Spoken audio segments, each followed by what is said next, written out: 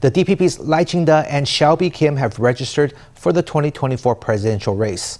Lai said their candidacy represented hope for Taiwan's future, stressing that the world was closely watching the election.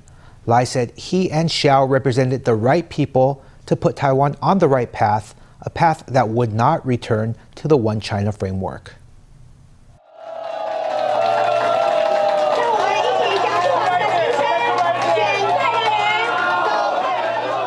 Emerging from the car, DPP presidential candidate Lai Ching-te and his running mate Xiao Kim raised their arms to greet supporters.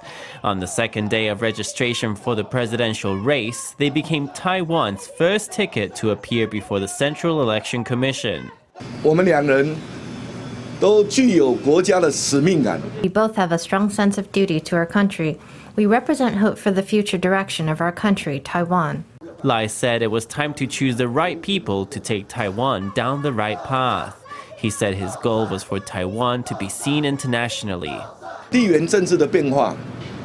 Geopolitical changes, Taiwan's security, and peace in the Indo-Pacific have received a lot of international attention, and so this election is being watched by the whole world. The two of us will do our utmost to keep Taiwan on a steady path, to go international, to face the future, and to not go back down the old path of One China. Holding their registration form, Lai and Xiao posed for photos. Each was wearing a badge featuring a cat and a dog, symbolizing the union between Xiao, a self-proclaimed cat warrior, and self-professed dog people like Lai.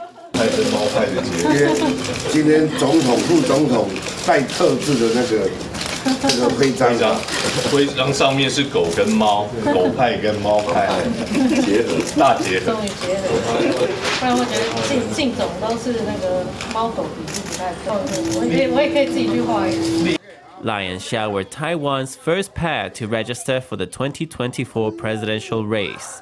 The two will now embark on separate campaign trails. Xiao's first event will be in Hualien, where she represented the DPP for 10 years. A day before the DPP's Lai Ching-te registered for the election, he was featured in Time magazine in an article titled, "Taiwan's Presidential Frontrunner Faces a Balancing Act with China." The piece starts out by noting his simple upbringing in Wanli, New Taipei, a small coal mining town. Speaking to Time magazine, Lai said the DPP will maintain Taiwan's sovereignty without, quote, endorsing the fiction of reunification.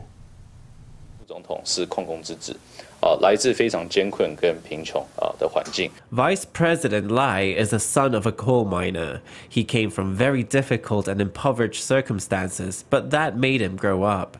The article mentioned his approach to cross-strait affairs. Of course, he's committed to safeguarding Taiwan's sovereignty, freedom, and democracy as he considers future directions for cross-strait and international relations.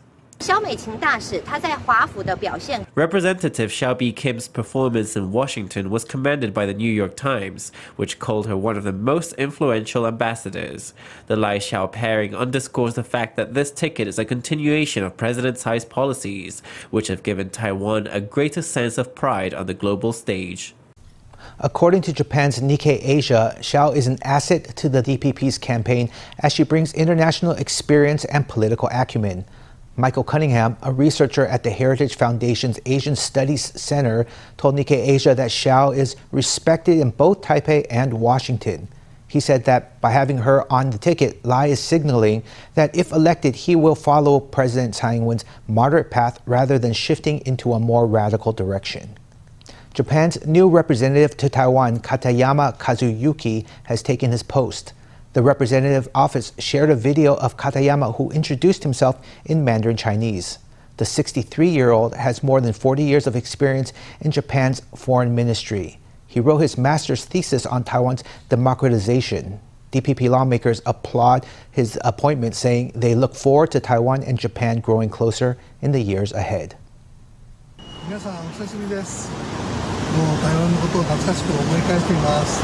Outgoing Japanese representative to Taiwan, Izumi Hiroyasu, waves goodbye to the camera, making way for the new envoy. This is Izumi's successor, Katayama Kazuyuki. 台湾在什么都喜欢，来过5次，要访问各个地方，了解台湾的多样性。In a 30-second Q&A, Katayama responds using Chinese. It's part of a 1.5-minute video posted to the Japan Representative Office's Facebook page. Internet users flocked to the comment section to welcome the new de facto ambassador. His previous post was Japan's ambassadorship to Peru. Perhaps through his connections and insight, Katayama may be able to secure Peru's support for Taiwan's CPTPP bid. According to the lawmaker, Katayama may be able to help Taiwan join the CPTPP, or the Comprehensive and Progressive Agreement for Trans-Pacific Partnership. At 63 years old, Katayama has just completed a 3-year stint as Japan's ambassador to Peru. He has more than 40 years of experience in Japan's foreign ministry. He studied abroad in China and the US, where he wrote his master's thesis on Taiwan's democratization. Katayama says he's fortunate and honored to be assigned to Taiwan, saying it was close to Japan both geographically and diplomatically. He will definitely inject vitality into Taiwan-Japan trade, tourism exchanges, and international relations. In picking a Taiwan expert for the post, Japan appears eager to deepen bilateral ties. DPP lawmakers applaud the appointment, saying they look forward to the two sides growing closer in the coming years. Today, we take you to meet Qipao brand founder Yogi Ma. She's launched a line of Qipao sportswear inspired by Taiwanese culture. FTV reporter Stephanie Yang caught up with Ma to discover her take on this classic garment. This qipao is inspired by Taiwan's blue and white rubber sandals. It can also be worn while working out. Other qipaos in this collection are inspired by the black-faced spoonbill and mullet row. These qipaos were designed by Yogi Ma, a Taiwanese entrepreneur. The qipaos are made of Taiwanese fabric and can be worn during workouts due to its stretchy material. Ma says these qipaos were created to not only be stylish, but to be worn on a daily basis. We have a lot of memory about qipao. The pattern is always floral, but I think we can have a little twist and to leave some memory for the Taiwan, our generation. And in Taiwan, a lot of people thought that qipao or Chinese dress is not very comfortable. So we thought we think that Taiwan is really good at the functional material fabrics. So we co-work with a local Taiwanese manufacturers. This kind of fabric usually for sports use, for sports dress, sports outfit. So we use the qipao cotton and with this material, so it's stretchable that the modern ladies can wear it very comfortably and they can just move whatever they want, and you don't need to be like very stiff like the old fabric. Ma graduated from Domus Academy in Italy and Shijian University in Taiwan. Prior to launching her qipao brand, she was a brand marketer and designer for over 20 years for international fashion and design brands. In 2015, she launched a Facebook group after discovering that the qipao industry was in decline. And I realized this industry is actually disappearing and dying. So I heard a lot of the qipao lovers' feedback, and I think that a lot of people like qipao, but they have some misunderstanding about qipao. Like they thought a lot of people can wear qipao because they are in good shape, or it's not very convenient, it's not very comfortable, or they think it's really old-fashioned look or sometimes over-sexy look. But this all, I think it's all misleading by some kind of media. To promote qipaos as everyday wear, she launched her own brand in 2020. She not only sells the brand's own made-in-Taiwan qipaos, but also sells hand-selected designer qipao from overseas. Do some research and travel to China, Hong Kong, even Southeast Asia, and I found a lot of new qipao designer nowadays. They are actually, creating some new qipao. It's modernized, it's young look and fashionable. At the same time, they are very easy to move and for everyday life. So I decided to start my own brand and to support the designer and the new qipao makers. And I also have my own collection. She arranges events every month where women wear qipaos while participating in activities such as yoga, tea ceremonies, and wine tasting. Having launched her brand during the pandemic, Ma said she had to overcome many challenges and get creative with her marketing. I have a concept of qipao marathon, which is what we are doing, the qipao run. And we're starting our company in year 2020. Then we found the association to work with in 2021. Then we actually hold the qipao marathon, qipao run in year 2022. So that we are very happy that a lot of people just saw qipao in a different way, that they were all very surprised that qipao can do something else. Ma hopes to break the notion that qipaos can only be worn for special occasions. And as she continues to promote qipao for everyday wear, she also hopes to preserve the tradition of the ancient garment and support other qipao designers. FTV reporter Stephanie Yang and Zhen Luo in Taipei. U.S. chipmaker NVIDIA is about to release its third quarter earnings, and traders have big expectations. During Monday's trading session, anticipation drove NVIDIA shares to an all-time high of $504. As a result, the wealth of company founder Jensen Huang has soared to 43.5 billion US, or 1.37 trillion NT. He is now the world's 27th richest person, according to the Bloomberg Billionaires Index. The market as investors bet big on the future of AI. NVIDIA shares are up over 200% so far. The market already anticipates an astounding financial report. Ahead of the report's release, capital rushed into NVIDIA, sending shares surging. This has pushed up the net worth of NVIDIA founder Jensen Huang, who holds a 3.6% stake in the company. So far this year, NVIDIA has been the best performing stock in the S&P 500, outshining tech giants like Meta and Tesla. The semiconductor company's shares are up more than 230% year to date. Investors have flocked to the stock based on its dominance in graphics processing units, which power AI products like ChatGPT. Taiwanese-American Tiffany Chang was crowned the 35th Miss Asia USA last Saturday in California. A student at Stanford University, Chang not only won the title, but also awards in 4 categories, including Audience Choice and Best Evening Gown.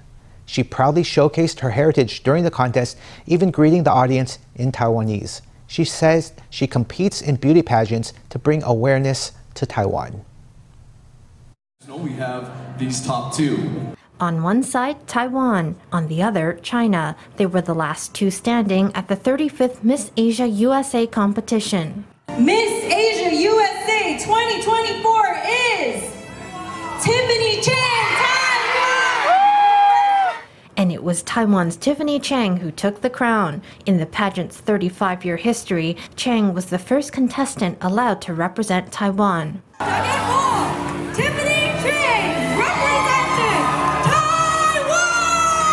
She showcased the Taiwanese language on stage, proudly proclaiming her heritage. In addition to the title, Chang won 4 other awards, including Miss Popularity and Best in Swimsuit. Chang is 20 years old and a second-generation Taiwanese American. She majors in management science and engineering at Stanford University. She said she's driven to compete in pageants in order to promote Taiwan as an independent country. As we raise our voices together, bringing awareness to Taiwan's role in the world. The urgency for maintaining the strength of our Taiwanese identity and the beacon of freedom shining should not and cannot be understated.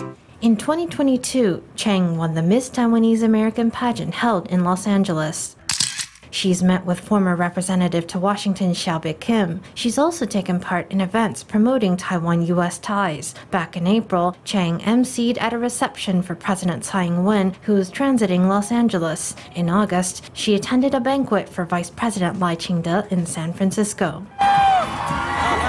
Wearing a wide smile and a Taiwan sash, Chang is decorated with yet another title. She hopes that, in her own way, she can continue to bring Taiwan into the global spotlight. The northern city of Taoyuan made a splash in South Korea with its champion beef noodles. Master chefs from Taoyuan were invited to cook on-site at a ramen festival in Gumi, South Korea. They served up a special fusion dish featuring a traditional Taiwanese recipe and Gumi's famous noodles. Gumi is home to the world's largest factory of a best-selling instant noodle brand. The city makes more than 3.6 million packages of ramen a day, establishing itself as a hub of noodle culture. Thick chunks of beef are stewed to tender perfection. Chewy ramen noodles soak up the rich red braised soup. Every bite bursts with flavor. This is authentic Taiwanese beef noodles made using South Korean ramen. Big hit at the festival. Gumi's ramen is especially springy, especially chewy. Pair that with the wonderful ingredients from Taoyuan, Taiwan, and with the recipe of us Taoyuan chefs. Altogether, you've got Gumi Taoyuan culinary diplomacy, and the flavors that come out of that are exceptional. Taoyuan-based master chefs Chen Guoxing and Chen Dafeng brought Taiwanese beef noodles to a ramen festival in Gumi, South Korea. Gumi and Taoyuan became friendship cities in 2016. During the pandemic, Gumi donated 30,000 face masks to support Taoyuan's COVID fight. This August, a Gumi art group performed at Taoyuan's 2023 Hakka Expo.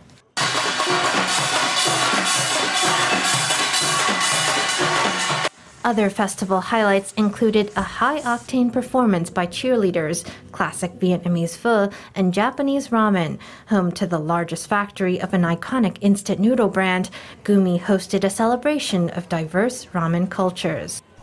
Today, we take you to meet the founder of a Western chess club in Taiwan. Gregory Schenkowich moved to Taiwan 5 years ago. Since then, he's been a tour guide, YouTuber, and a chess teacher. And now he's founded a Western chess club in Taipei. FTV reporter Stephanie Yang caught up with him to find out more about his club. You start the clock. Here is also checked by queen.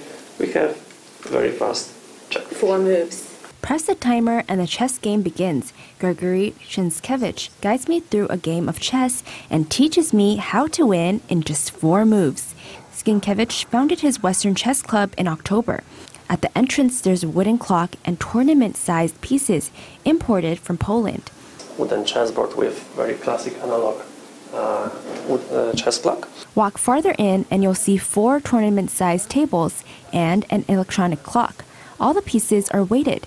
18 players can play here at once. In addition, there is a projector that is used for solving chess puzzles and playing chess positions on a big screen on the wall. Schenkowich renovated this space himself. The beginning was very difficult because when I rented this place, it was completely abandoned.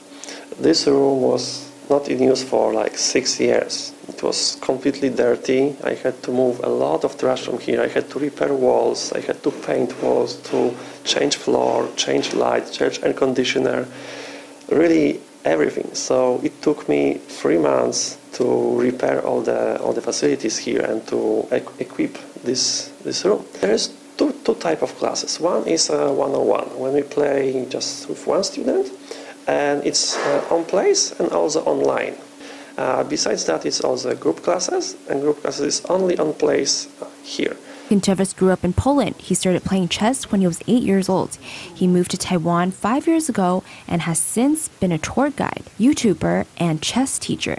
He hopes that through his chess club, he can train up-and-coming chess stars and help them shine on the international stage. That's a big goal, I would say. It's even my dream to find new students which can start chess from the beginning. Of course, I can also coach those who already have chess knowledge. But I think the greatest is when someone completely new is coming and you start from zero point, and then can go to tournaments and see some successes.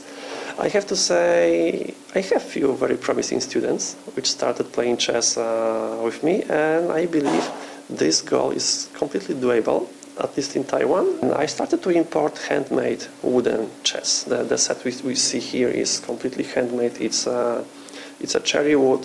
This wood even smells like a cherry here. And for me it's very important because I don't want to promote the chess as a game only, but the chess as a culture. But when I was looking for the area where I can open my studio, the most important for me was to be somewhere in the center of the city. As a YouTuber and tour guide in Taiwan, he brings his patrons to hidden gems in Taiwan. His videos are in Polish because he wants people in Poland to see the beauty of Taiwan. And first of all, I started my YouTube channel here to show Taiwan to Poland because this country is pretty unknown in Poland, so that was the first step. And after that, I started to getting messages from people who are visiting Taiwan and asked me, hey, can you show us the city? And I was thinking like, okay, why not? And that led me to my first spin-off job here when I started to be a tour guide.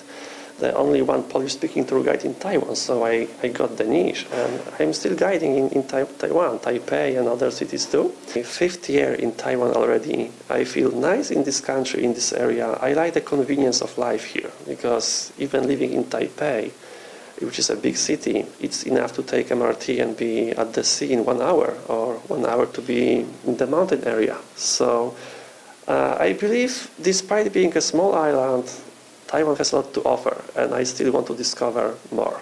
Having lived in Taiwan for 5 years, Skincevich hopes to continue introducing Taiwan to the world and to promote chess. FTV reporter Stephanie Yang and Zhen Luo in Taipei.